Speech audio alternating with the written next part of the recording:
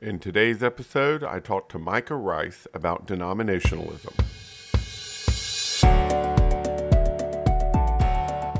In our churches, we love to use big words.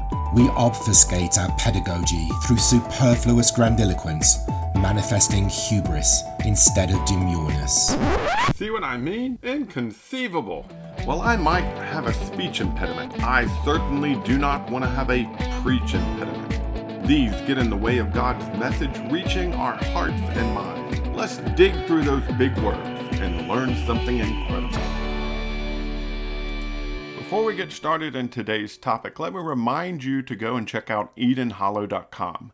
This is a company I started to start publishing some Bible study guides and spiritual books, but we're starting to branch out into some fiction and even talking to some other authors. We'd love to have you check out what's going on at EdenHollow.com. Now let's jump into today's episode. Micah Rice is a good friend of mine from years ago. We have maintained a friendship over the years. We have kids about the same age, and his wife and my wife are greatest of friends, and he and I are the same. We have enjoyed each other's company, but mostly because we, as fellow Christians, have worked together on several different occasions in different works. He is an outstanding student of the Bible, and he is a deacon of the South Coleman Church. He is a principal of Cold Springs Elementary School, but he is 100% one of the best servants I've ever met. He's a great guy. I think you'll enjoy hearing what he has to say about denominationalism. Let's jump right in. We're going to be talking about the word denomination, which is a somewhat, obviously it's not a necessarily biblical word, but it is definitely a word that is used a lot in the religious world because it's an identifier. It's something that we often talk about is what denomination are you a part of? Let's begin with a definition. How would you define denomination? You know, when I think of denomination, I think about this a name, a designation, maybe a way to classify a set of things. You know, when I hear denomination, I also think of money, and I think about denominations of bills, so different ways to classify bills. But if we're talking about religiously, or if we're talking about in the religious world, we would think of a recognized group, a branch of Christianity, so to speak. For example, someone might say something like the Baptist Church, the Presbyterian Church, Church of God is a community, and maybe it's the second largest denomination, or people view it as a sect or as a faith or a creed, a certain set of beliefs that classify this group of people under one name. Isn't that something that the Bible supports? You've got the church in Corinth, you've got the church in Galatia, you've got the church in Philippi. Is that the idea of denomination? Yeah, I'll go back to something you said at the very beginning, that it is not a biblical term that you find. Like it's not like we find Paul writing and saying specifically, we are of the denomination of, or you at this church are the denomination of this. But when you hear those terms, the church at Corinth, the church at Philippi, the church of Jerusalem, when you hear those terms, you're really hearing about saints of the Lord's church meeting in specific cities or in specific areas. And I think what we would find in the New Testament, when we read that, we hear about these people having a common faith of one belief, of one set of beliefs. And we don't find that those set of beliefs are really determined by anyone other than the Lord himself. We don't find that they are classified by a certain set of traditions or beliefs. So we're talking about something more than location distinction. We're talking about a distinction of actual the set of beliefs that you have given yourself to. Right. And I think about, you mentioned the church Corinth, the church Philippi, or the church, all these different places. And I think about, when I hear those things, I think about, well, what did Paul in the New Testament, when he wrote to these churches, what did he have to say about that?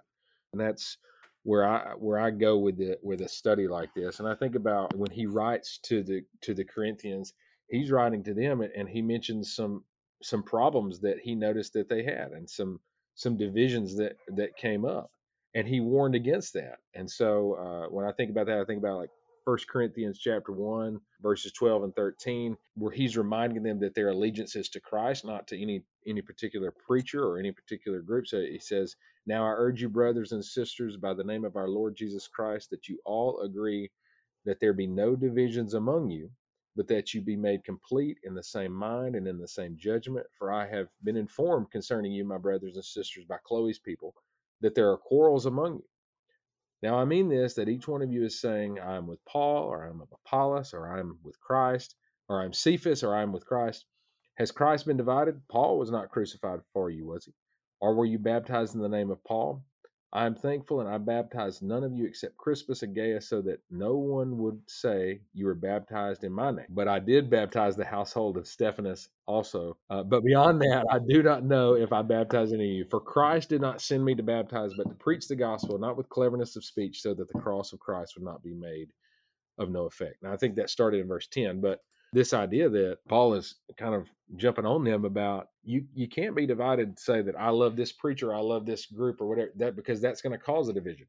Who are we a part of? We are part of Christ. We are part of Christ's church. Well, and I love the way Paul ends that there, this idea of when we give ourselves over to division, we empty the cross of Christ of its effect.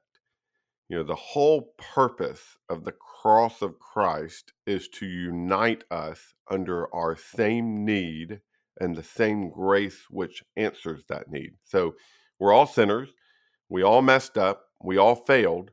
We all needed God to redeem us, and the cross of Christ made that possible. So the cross of Christ not only unified us in our guilt and in our need, but it unified us in the effect of bringing us grace and mercy and uniting us into that one salvation. If we divide ourselves up and try to act like some are better than others, or one set of beliefs is better than another set of beliefs, we essentially eliminate the whole purpose of the cross of Christ. And if I tie myself to something that starts as I'm connected to this denomination and to Christ. Well, eventually I've got to make a decision, right? Like, I mean, it makes that cross of Christ of no effect, but it also says, well, I've made a decision to tie myself to this group, no matter what they believe, rather than to what Christ said in his word or what we have revealed. I think about Acts 11, and I read this passage this morning and thinking about this and trying to kind of wrap my head around this. And it's interesting that in Acts 11, you come to a moment when we're getting Luke's history of this early church. And I should have said this in the beginning, but that if I want to be tied as close as possible to Jesus, I want to get as close to his word and his time as possible, right? Because if I want to associate myself with a group of believers, I want to associate myself with a group of believers who's trying to say, what was it that God wanted? What was it that Christ wanted? And what was it that we see the earliest followers doing? Because I want to be as close to that as possible. So if I go to Acts 11, I read Luke's history of this, we find that there has been this persecution. There's this persecution of Stephen. There has been this persecution that has arisen. We have Saul being converted, but then you also come to this kind of story, Acts 11:19. So those who have been scattered because of the persecution that occurred in connection with Stephen, verse 19, made their way to Phoenicia, Cyprus, Antioch, speaking the word to no one except the Jews alone. But there were some of them, men of Cyprus and Cyrene, who came to Antioch and began speaking to the Greeks as well. So they're opening up to more than just the Jewish people, preaching the good news of the Lord Jesus. You notice it doesn't say there that they were preaching the good news of the church of, or the denomination of, or those who taught in, it says, preaching the good news of the Lord Jesus. At the hand of the Lord was with them. A large number who believed turned to the Lord. It doesn't say that they were converted to the church of or a denomination. It says they were converted and believed in the Lord. They believed and turned to the Lord. And the news about them reached the ears of the church in Jerusalem, and they sent Barnabas off to Antioch And when he arrived and witnessed the grace of God, this verse 23, he rejoiced and began to encourage them with all resolute heart to remain true to, it doesn't say to a denomination or to the church, it says to the Lord. And so I think when we find the early church, there's an emphasis back on being converted to Christ, being converted to the Lord, being part uh, of a congregation of people who want to be connected to Jesus, not to a particular church denomination. I got Does you. that make sense? Yeah, I got you. Excuse me. Um, so that seems to be a key here is what are you trying to actually bring people to? Are we trying to bring people to a group of men and women? Or are we trying to Mhm. bring people to a savior? Right. And that might be an oversimplification because again, all of these groups or many of these groups claim the same savior. But if I am trying to convince people that my church is better than some other church instead of my savior is where it's at, that's really what we should be focusing on. That to me makes all the difference. What's my method? Is my method, hey, you would love my church because Right. we have this program for kids, or our preacher is extremely charismatic, or you would like what we teach over there because we're socially conscious and we're all, we try to always be considerate of people's feelings, or hey, you'd love my Jesus. Like Yeah. to me, those are two very different scenarios. And again, probably an oversimplification, but I think it gets to the heart of what we're trying to do when we tell people about how to become a Christian. There can be a tendency. Okay, so if I'm, in my backyard and I reach across the fence to our new neighbors, hey, how you doing? Good to meet you. Hey, where do you guys worship, or what church are you associated with? And they tell me, and then I go, okay, hang on, let me pull out my back pocket, let me pull out my tracks. Oh wait, okay, you believe this, and I run down the list of all the things they believe. Oh, but let me tell you, let me pull out my group, my track of what I believe, Yeah. and I've got my 10 things that I say this is the creed of what I believe. No, when we read of the early church, we don't read that they had a list of creeds decided by Paul or necessarily or that was written down. We don't find that. We find that they used Jesus. They talked about the cross. They talked about the resurrection.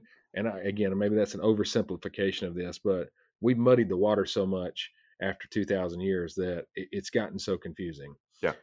Um, when I hear this too, I also go to, I think of Colossians 2. So he writes Paul writes to the church of Colossae, and he writes in Colossians 2 verse 8, he says, "See to it that there is no one who takes you captive through philosophy and empty deception in accordance with human tradition, in accordance with the elementary principles of the world, rather than in accordance with Christ. For in him all the fullness of deity dwells in bodily form, and in him you've been made complete, and he is the head over every ruler and authority.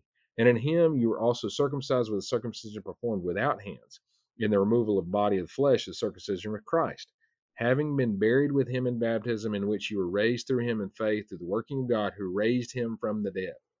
So Paul warns them, don't let somebody trick you by some type of human philosophy or human tradition, but we drill down to this is all in Christ. This is all in Jesus. If I'm going to be asked to teach a Bible class, or if I'm asked to lead a devotion or whatever, and I come across a tough passage, it's not enough for me to let the passage interpret itself or use some context or use even some history to understand where the perspective of this author or this audience to understand this. Well, I've got to pull out some commentary or this research or something that give some other man's thoughts on this. And to find that, I must read some man's thoughts who I think is closely tied to my denomination, so to speak. Does that Yeah. make sense? And that's a dangerous game to play, because number a, like you said, we've gotten away from doing the hard work and digging into what did God intend right here, and what does the Bible say about this? it's a whole lot easier for me to go to the bookshelf and pull out some commentary. It's a little bit of a different context, but when we come to Galatians 3, and he's making this point about the law and different this idea that, hey, I'm talking to the Galatians who, you've got some people who were Jews, some people who were Gentiles, some people who had lived a hard life, and now they're all together. And he's writing to them, and he says in chapter 3, verse 23, but before faith came, we were kept under custody of the law, being confined for the faith that was destined to be revealed. Therefore, the law has become our guardian to lead us to Christ, so that we may be justified by faith.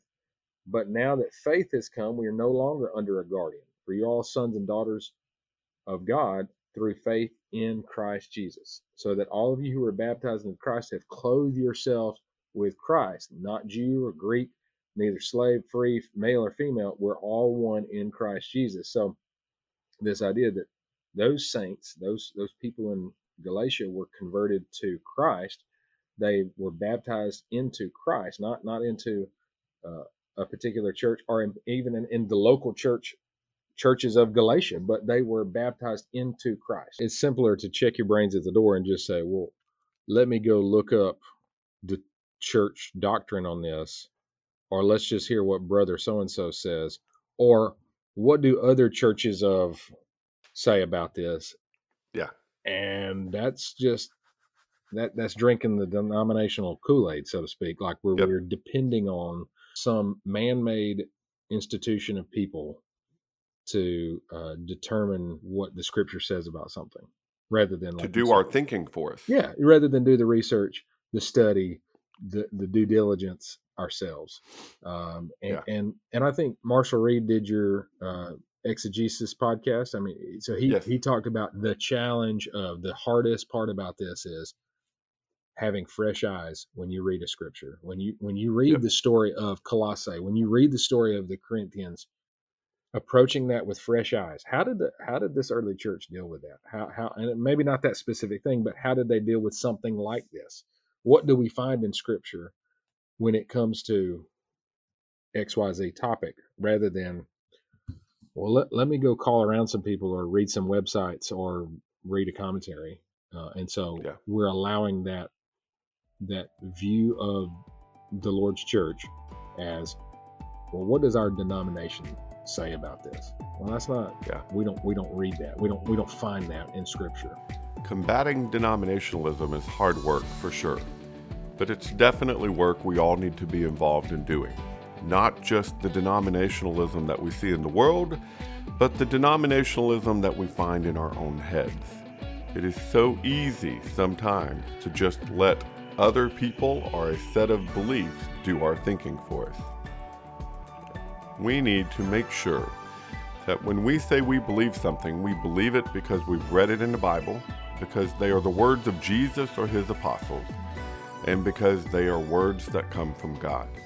Thank you, Micah, for those great reminders, and I hope this podcast episode has been beneficial to you, maybe caused you to set back and think a little bit about the way you think about what you believe and why you believe those things.